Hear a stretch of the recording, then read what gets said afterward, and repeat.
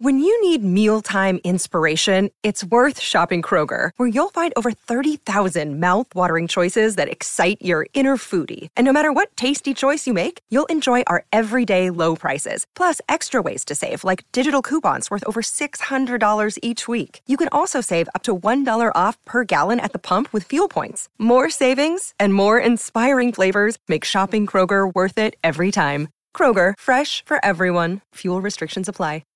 Okay, and hang on. I do want to take his collar off so that he doesn't, if he scratches or anything. You're free! Okay. Maybe it's just that you don't know how to use social courtesy. Oh, that's old-fashioned. Watch how Lizzie Post and Dan Post Senning act as host and hostess. They know that courtesy means showing respect, thinking of the other person, real friendliness. Welcome to Awesome Etiquette, part of the Infinite Guest Network.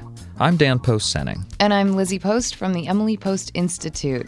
So today we're talking about dogs. I'm currently dog sitting for Pooja's sister's dog, who oftentimes stays with her parents, but they're away on a trip right now, so the task has fallen to us, and it's been such a treat. We have Rocky for the next month. He's going to be with us right through Thanksgiving, and Rocky's a little toy poodle. He's absolutely adorable. He's like a living Teddy Ruxpin. I'm dating myself, but if you remember that little teddy bear that used to speak, one of those early Technotronic toys.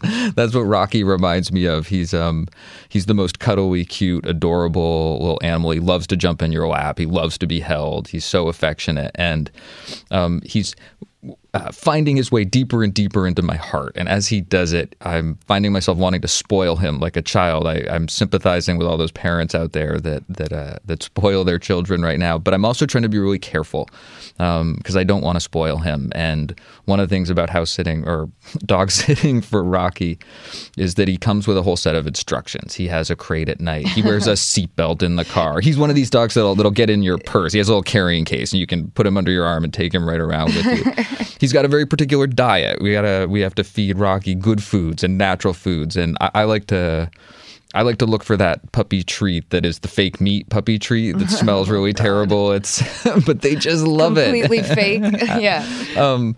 And at the same time, I'm really trying to be aware that his mother and his grandparents really have spent a lot of time making him the well-behaved animal that he is, and also the healthy animal that he is. And I want to give him back to them in really good condition. So I've been thinking a lot about dogs right now. Like, like 10 pounds heavier and like sluggish and refusing to get in his crate at night, or his carrier would.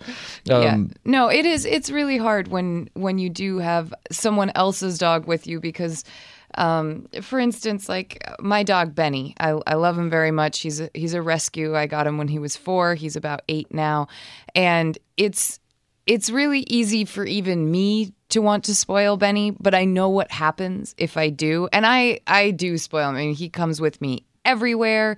He is like my right-hand man. He's sitting here with us in the studio with his collar off so that he hopefully doesn't make a lot of noise when he scratches his ear or something. But it's really hard not to want to just baby them and do everything because you're so happy to have this little sweet face with these big brown eyes that looks up at you and you're like, oh my gosh. They're so good at that. Yeah, they are. They're really good. And that's not just like love. That's conditional. That's like, that's something that's developed over time. Thank you. That's what I was looking for. Evolutionary advantage.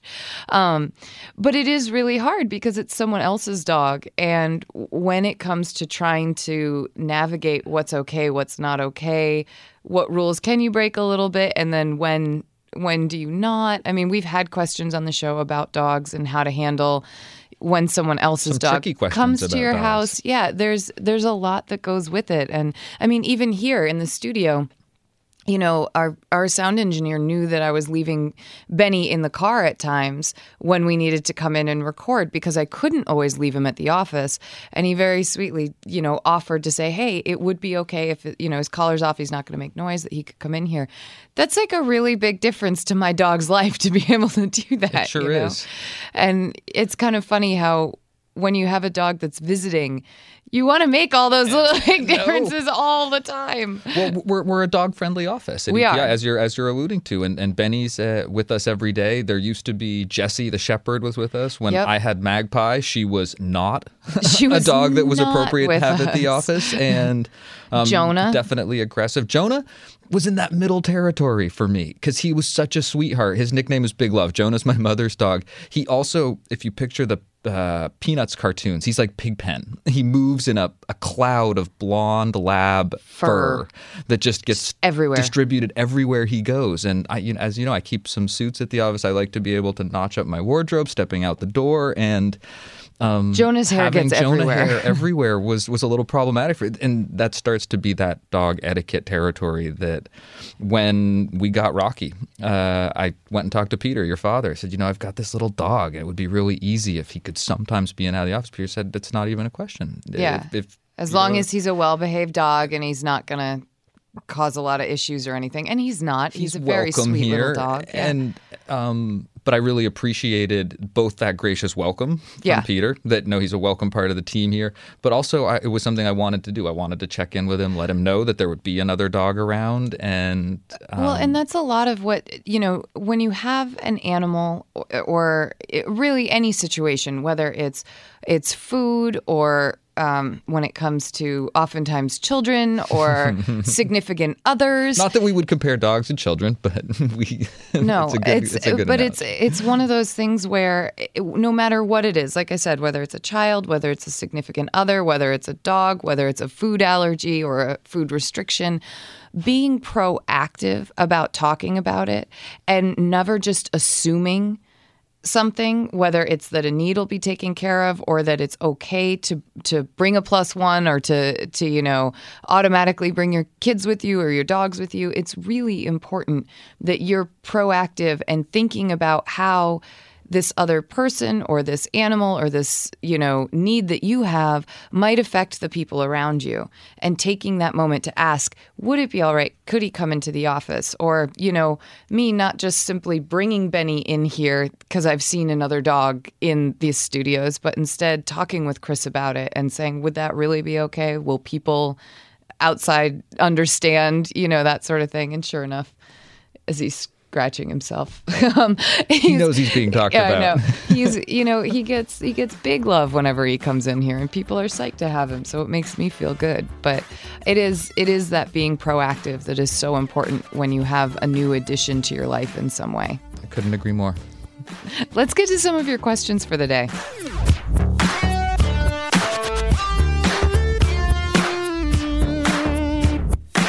Sure, you're right. There's so much to learn how to do. Sure, there's a lot to learn, but it's worth it. And learning is easy. One way is by watching others. On every episode of Awesome Etiquette, we take your questions on how to behave. Awesome Etiquette gets support from Storyworth. There are some stories about your mom's life that you truly never get tired of hearing. From hilarious to heartfelt, tear-jerking to plot-twisting, Mom's retelling of the events always brings a bit of joy. Just in time for Mother's Day, we here at Awesome Etiquette found the perfect gift that can capture all of your mom's stories for your family forever. It's called Storyworth.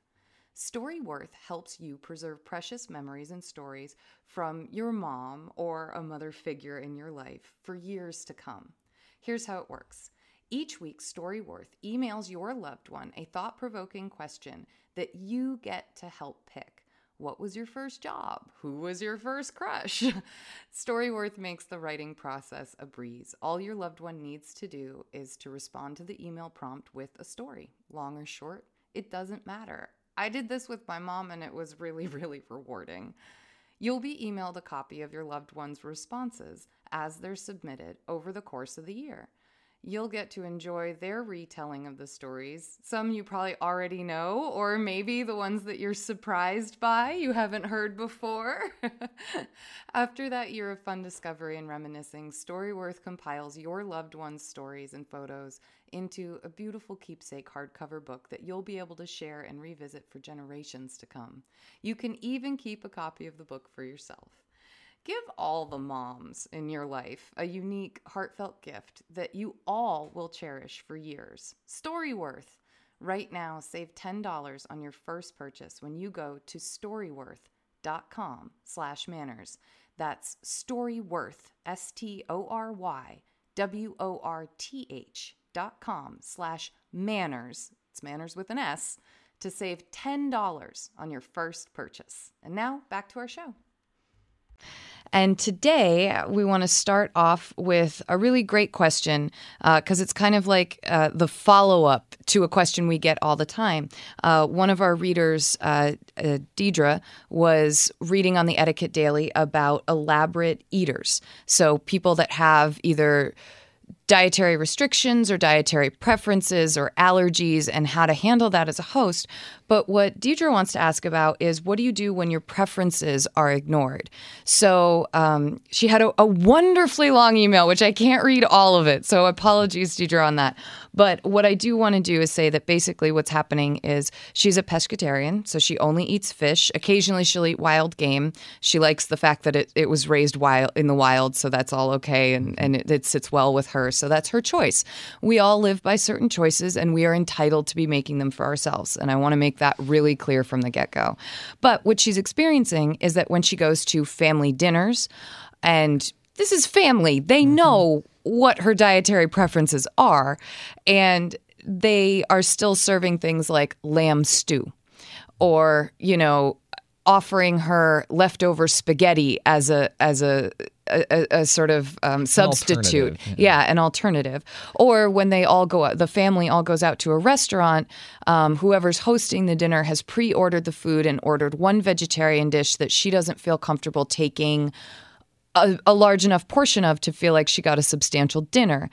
At her office, they do kind of like what we used to do, a group lunch, and the office will actually order lunch for everyone, and all she's seeing provided for her is like an iceberg lettuce salad, basically, that really doesn't have any nutritional value. And what she says she did in that situation was, when someone asked her why she wasn't eating, she said, "I'm on a diet." We'll get to that in a minute. But she is running into these problems, and she's feeling like there's no way to go, and shouldn't people be accommodating her? So, Deirdre, I hope I hit all the points and kind of condensed it down a bit.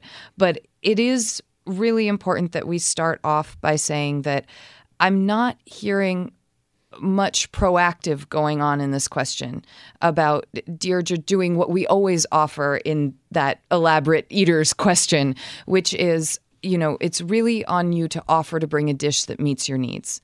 And this allows your host to then say, no, I've got you covered. There will be plenty that you will have a hearty meal for. Or it allows your host to say, thank you, that would be wonderful, because I really wanted to serve this, but I didn't know, it wasn't going to be good for you. That sort of a thing. This is definitely a situation that hits close to home for me. My father is someone who transitioned to a vegetarian diet late in life. He was training for a cross-country bike trip at age 58 and decided that he was going to adopt a vegetarian diet. And there was definitely a period where the people around him, the people that were really close to him in life, adapted to his new diet. This was earlier this was 10, 15 years ago now, and was before every restaurant had a vegetarian option on the menu, and every family had a college student who came home vegetarian. And it took my grandparents in particular a little while to figure out how to relate to their son-in-law who's suddenly eating a vegetarian diet. And the Post family was a meat-eating family. The roast beast at Christmas was a very important part of the family tradition, for example. And so now you're coming over to a small family dinner, and it's your grandkids and your daughter and her husband. And this is I'm putting myself in my grandparents' shoes now. Mm-hmm. And they didn't really know what to do. And at first, my father often found himself in this situation where maybe there are a couple of vegetable options on the table, but the proportions aren't right. If he were to eat enough to be full, everybody else is going to have 2 or 3 beans. Yeah. Or whatever it might be. So my father took to offering to bring a dish. He's a pretty good cook. He would make a tomato and cheese pie. That was a favorite because it often fit on the table with everything else that was being served. Okay. It gave him something substantial. He could cut a nice wedge out of a tomato cheese pie and augment it with a few other vegetable dishes, and then he felt really well fed. over time, I noticed my grandparents start to learn how to cook for a vegetarian. I noticed them start to make some accommodations, and it didn't happen every meal, but probably roughly in proportion to the people sitting around the table, every fourth, fifth, or sixth meal, there would really be a vegetarian entree as the centerpiece on the table. Nice. That was not uncommon. A lasagna. That was a vegetarian, yeah. And I definitely noticed they also started to have a few options in the freezer. There were things that could pop out of the freezer, and they're things that these days, a tofurkey or something that we might not be so excited about, but at the time, really, it was significant for my father. And he also was patient. I think he really understood that this was something new. And he knew Mud and Poppy. Exactly. And his desire wasn't to impose his diet on other people. He really just wanted to be sure that he was comfortable and that he felt well fed. So I've witnessed this process happen. And there was definitely some give and take on both sides. Not everybody got it right all the time. I think there were times when my grandparents felt like, okay, here we go. Now we've got to accommodate the vegetarian. We've been doing it this way for 20 or 30 years. And in some ways, as a guest, I think that it's important to be aware of that imposition, to make an effort to talk to your host as soon as possible, like you were talking about, because it really does help. It helps everyone find that common ground. Well, and it is that moment where you can say, hey, I'd love to bring something that would meet my needs, rather than, in one of Deidre's examples, she said that, 2 hours before the meal, her mother emailed her and said, it's going to be lamb stew. Can't you just pick out the lamb? And she says, yes, I can. She doesn't mind doing that sort of thing. But when you wind up with just, a serving of rice and basically some gravy and a couple of carrots and a couple of potatoes, it doesn't feel overly satisfying. Now, you might find yourself in that situation every now and again when you're at someone new's house for dinner, or trying a new restaurant. Trying a new restaurant, something like, exactly. But when it is your family, and I think it is important for you to then call up your aunt and say, hey, Mom gave me a heads up that it's lamb stew. I'd love to bring something that would meet my needs. Because I think just showing up, what had happened was Deidre showed up with a sandwich, and it caused some ruffled feathers. She had been offered some spaghetti. Again, it was leftover spaghetti. I can understand not wanting to eat leftovers, but bringing that sandwich that is so different. What I love about your father's story is that he would bring like this cheese and tomato pie that probably fit the meal pretty well. That it was something that looked like it could belong, that maybe others could share in. And I think there's something about that creates more of a sense of belonging and community at a meal, which is what you're often doing. I think it could have been better executed on both ends. I would love to see your family start accommodating you, but if they don't, you have to be proactive about that in a way that's trying to make it work. And I think, just starving yourself at the dinner that's very defiant in a subtle way. Yeah. And it's nice to be able to share food with people. It's a fundamental social experience. And that and that's sharing what she's of wanting. Food, that's what she's wanting. And I think as the host, it's important not to take offense if someone with a dietary restriction or preference that's different than yours offers to bring a dish. Right. That's not something to be offended about. That's them thinking ahead and really trying to provide a solution to a problem that they feel like they might be presenting. Right. Now, for something like the office lunches, I would suggest bring in something that meets your needs, and don't worry so much about, you can sit and enjoy that lunch that you've got that now, maybe it's your salmon Caesar salad or something that is hearty for you, still healthy and delicious, but you can eat it with the group at lunch. And if someone asks, you don't have to lie and say you're on a diet. In fact, it's really better not to. Instead, just say, I'm a pescatarian, and so I wanted something that was really going to be substantial for me at lunch. I need that protein at my lunch, or I need that such and such. You could also go to the organizer and say, Beth, it's so nice that you organize these lunches. I've noticed that the vegetarian option is a little slim. Maybe I wouldn't say a little slim. See, as soon as you say it, come out of your mouth, you know whether it's right or wrong. But I would say, if you wanted some ideas for vegetarian options, falafel is great. There's, this store that you often go to makes a great tuna salad that, because I do eat fish, would be awesome to see. If you felt like venturing out, that would be something that you could try to do. Or, like I said, just bring your own. But I really like both of those options. Yeah, but I'd love to see it is really frustrating when you have made a choice in your life, or when the choice has been made for you in the case of an allergy or a I'm not sure. In the case of an allergy. Or a dietary restriction that's based on religion. Or, I mean, there are things that people feel really strongly about when it comes to diet. And it can be frustrating to constantly have to feel like you're having to provide your own all the time. But this is a part of your life. For you, it's a dietary choice that you feel is important enough to stick to and make. And therefore, I think you do have to be a bit more proactive about it. And so that would be my advice. Offer to bring the dish. Hopefully, aunts and uncles and family will catch on. And in the office, you can talk with them about what better options for a vegetarian option might be. And feel good and confident doing it, because that's going to really help that message be received well. Exactly. You want to do this with, like Dan said, confidence, but also a positive attitude rather than when you feel like your needs aren't being met, it's very easy to get into a defensive place. So if you go at this with that positive, like proactive, this is an easy problem to fix.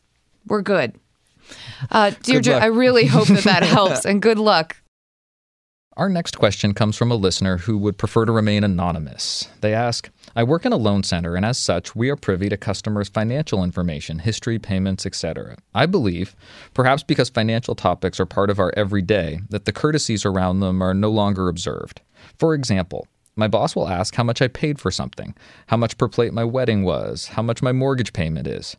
I believe that these are very personal and private questions, and granted, while she knows how much I make, I do not think I should have to share.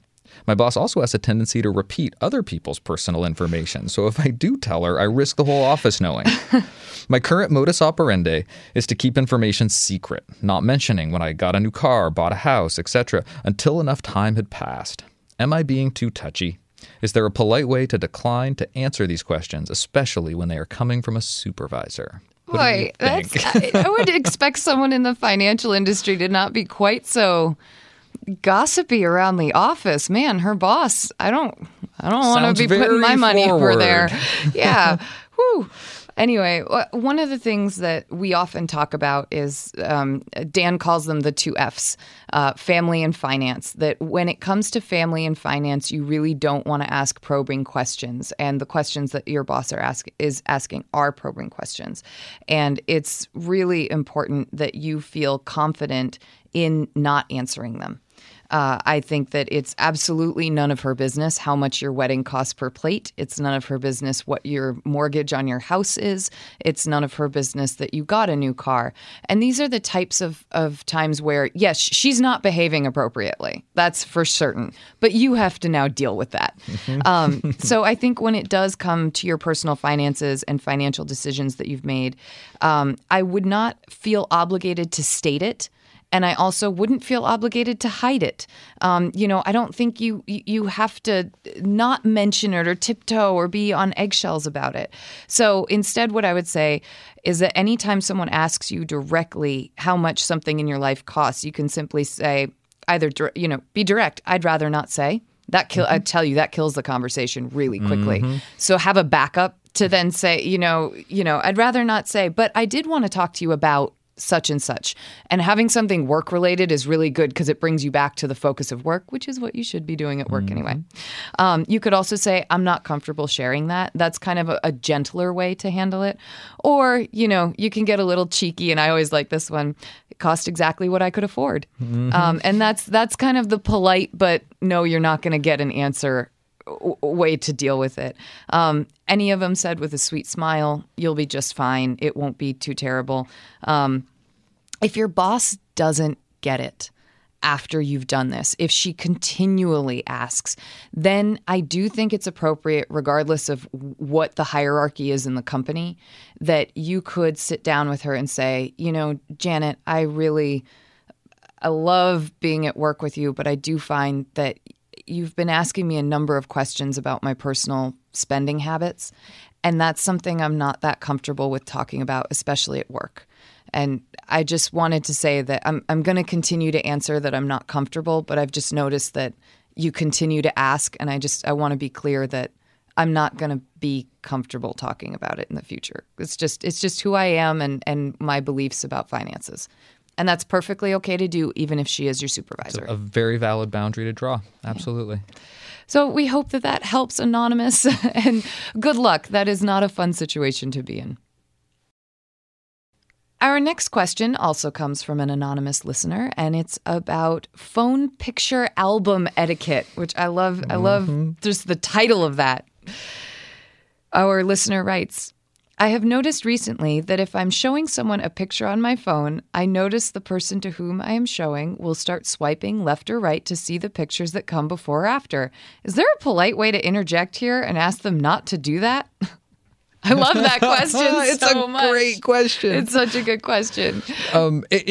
This question just feels so relevant to me. Who hasn't had this experience of being there looking at a photo stream or a photo album on the phone and saying to themselves, boy, I wonder what's going to come up next the next time I turn the page. And hopefully, if there's anything that you would really feel uncomfortable sharing, you're going to keep that phone in your own hand. My first piece of advice here is to maintain some control over the situation. But if I do think there is a flip side to this. There is very quickly an emerging courtesy of not snooping around on someone's mobile device or personal computer. If you are a guest in someone's home, you don't sit down at their office desk and go through files that you find on their desktop. These are powerful little computers in our pockets. They have a lot of very personal information. Yep. And whether it's emails or someone's photo albums, before you start swiping left or right, you want to ask the person to say, oh, is there another picture like this right after? And oftentimes there is. Oftentimes it comes from a place of real innocence and curiosity. Oh, I love this picture of Rocky, and I'm guessing you took 15 more, and sure enough, I did, and they're all just as adorable as the one before. And swipe, please, swipe away. Right. But also, as someone who's sometimes holding a mobile device finds himself in this situation, I do think it's courteous to ask also, may I? Do you mind if I look around? Because you don't know what you're going to find on someone's phone. And frankly, I'd rather not see a lot of the things that people would rather not share with me. So I definitely hold that as a personal standard. And I think it's a standard that's starting to emerge, that you ask permission before you take a look. It's so easy to do. Why not? And I think the flip side of that is, and this is what I have started doing, especially as my father will grab my phone every now and again, and I will simply say to someone, and I think, a little cheekiness never hurts again, humor. Is you don't want to go further than that photo. And you don't have to know why, and I love it because my dad will always look at me and be like, really, Lizzie? And I'm like, hey, I'm just preparing you for it. Like, you don't want to go further than that photo. It is okay for you to say, this is just the one, or, and that's what you're talking about, holding that phone so that they can't swipe it. But if they do have it in their hand, you can just say, there's only 2 photos and you're swiping right. And that's it. But you can be direct about this. This is your photo album. It's large. It's got a lot in it. Perfectly okay. Once again, we hope that helps. Great question. Thanks so much. Keep them coming. Our next question comes from Elizabeth. She asks, my husband, 6-year-old daughter, and I recently moved into a new neighborhood. We were thrilled when the doorbell rang one day and a little boy was standing there asking our daughter to play. He and his 2 older siblings live on the end of the cul-de-sac. However, it quickly became apparent that our families are very different, specifically when it comes to boundaries. This is especially true of the youngest, who will repeatedly ring our doorbell if we do not answer the door. One night, the ring continued for 10 minutes. And who walks into our house without invitation unless I make sure to answer the door and only open with the width of my body. When I say that we are busy and that our daughter can't play, we're asked exactly what we're doing, when we will be home. They even watch for our car to drive up the cul-de-sac and enter the garage while we're getting out of the car. My question is this: how do I handle these boundary infractions? The children are 6, 7, and 9, and although I do not know their parents well, I've met them only once, they seem to encourage independence. Please note, this is not a judgment of their parenting. It's different from the way we parent our daughter. I've tried telling them directly not to do specific things. Please don't ring the doorbell repeatedly. We'll answer if we're home. But they interpret this as a one-time directive. We don't want to create any tension or animosity, but I would like to know the best way to handle this situation. Thank you for any guidance you can provide. This is a difficult one because anytime you're dealing with other people's kids, it gets touchy, and I think Elizabeth understands that. That being said, one of the things that we talk about frequently is you don't have to discipline other people's kids, but you do have to set boundaries in your own home, and you are perfectly within your right to do that. Now, to me, obviously, you've tried setting the boundaries with the children, and 6 might even be a little bit young for them to retain it. And so, it's not great that this little kid is barging through, and clearly he hasn't been taught that level of boundary respecting yet, or he's just not getting it when his parents try to teach it to him. But I think that this is why it's really important to know the parents of the kids in the neighborhood and the kids that your kids play with, because you want to be able to have that conversation. So I know you've only met them once, but I would, in a very open way, say that you need to talk to the parents at this point, and you can explain to them a couple of the situations that are going on. Just say, hey, we love that our kids are playing. It's so awesome to have this group of kids all within the same age range in the neighborhood, and we were psyched that your boys want to play with our daughter. But what we are finding is that we've let them know sometimes that aren't good times to come over, and they're still coming over at those times, and it's a lot. And we would love it if you could talk with the boys about when are appropriate times to come over and when aren't, and, what's important about giving a family a little bit of space, that sort of thing. And I think that any parent would understand that, okay, clearly having our kids run over and walk into your garage when you've driven up is a bit excessive. I mean, I don't know, Maybe they're those parents that won't, but I'm hoping they're those parents that will understand that. And if they don't think that that's excessive, it's okay for you to help them to understand that for you that is too much. Very much so. And to establish what I love the language of boundaries here, because it really is important to be clear what your boundaries are and to draw those lines in a way that parents and kids can understand them. And we always go back to the sort of version of the when you I feel type statement. So it's not something we're comfortable with. Is a really gentle way of letting someone know this isn't something we feel okay about. And because we are neighbors, because we're going to be living near each other, and I do want our kids to play together, we want that to happen in a way that's comfortable for both families.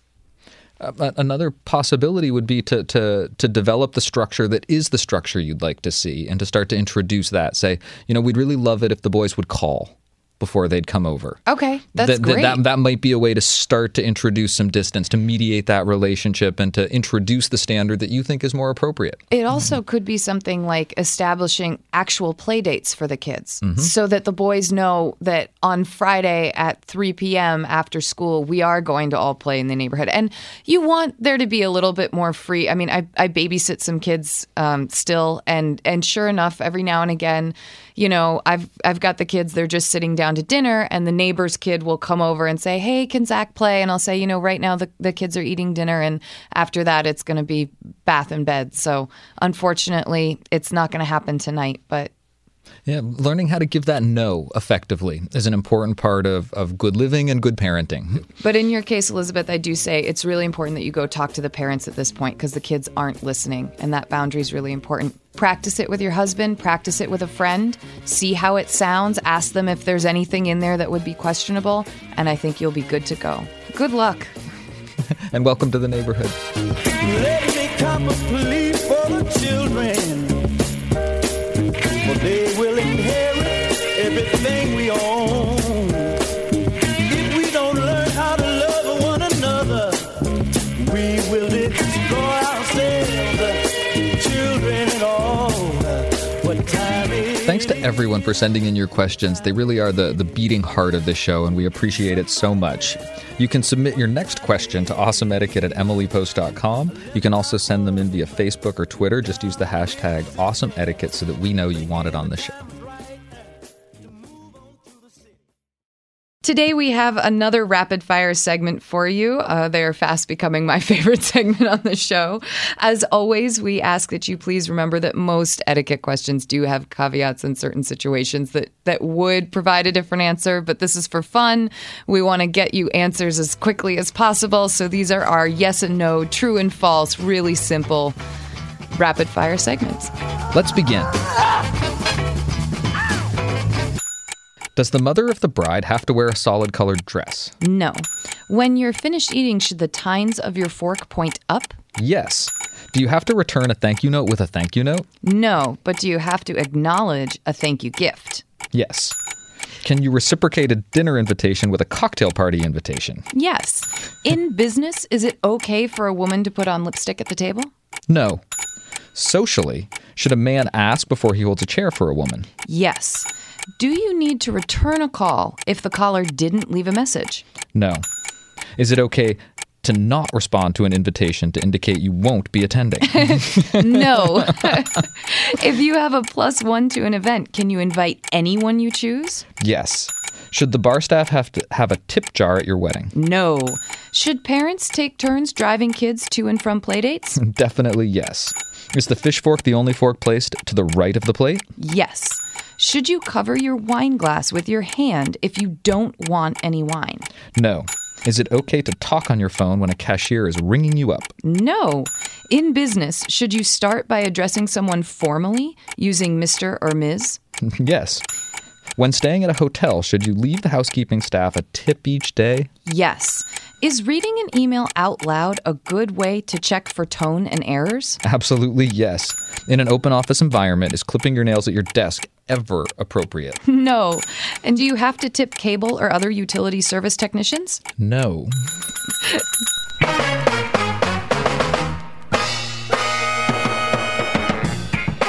We hope that helps clear up some of your more pressing etiquette quandaries. If you have any questions about anything that we've said here, feel free to send them to awesomeetiquette@emilypost.com, and we will clarify in a future episode.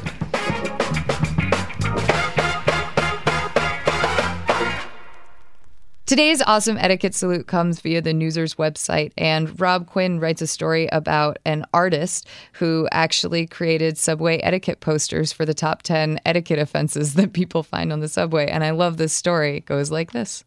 Call him, I also love it because they actually mention Emily Post etiquette in it.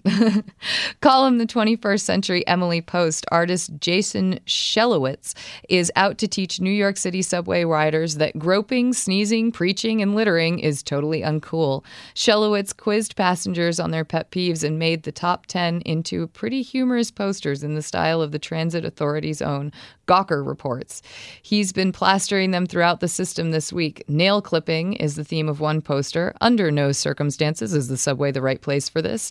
The sound is incredibly annoying and the little nail bits go flying all over the place. Keep it at home, please. It's crazy that this even had to be mentioned. Have a look at the full set of posters. You can go to newsers.com and look for the story. Thank you, Rob Quinn, for writing about it. Last train running between the water with the power line. Last train running around the hill. You hear that? She says you're not as rude as you used to be. What do you know? Last chance to get your last thrill. As always, thank you for listening. If you like what you hear, please subscribe on iTunes and leave us a review. We love that. You can also send us your questions, your etiquette salutes, and your suggestions to awesomeetiquette@emilypost.com, or you can find us on Facebook. We are the Emily Post Institute. You can also reach us on Twitter. I'm at Daniel_Post. And I'm at Lizzie A. Post. Our theme music was composed and performed by Bob Wagner.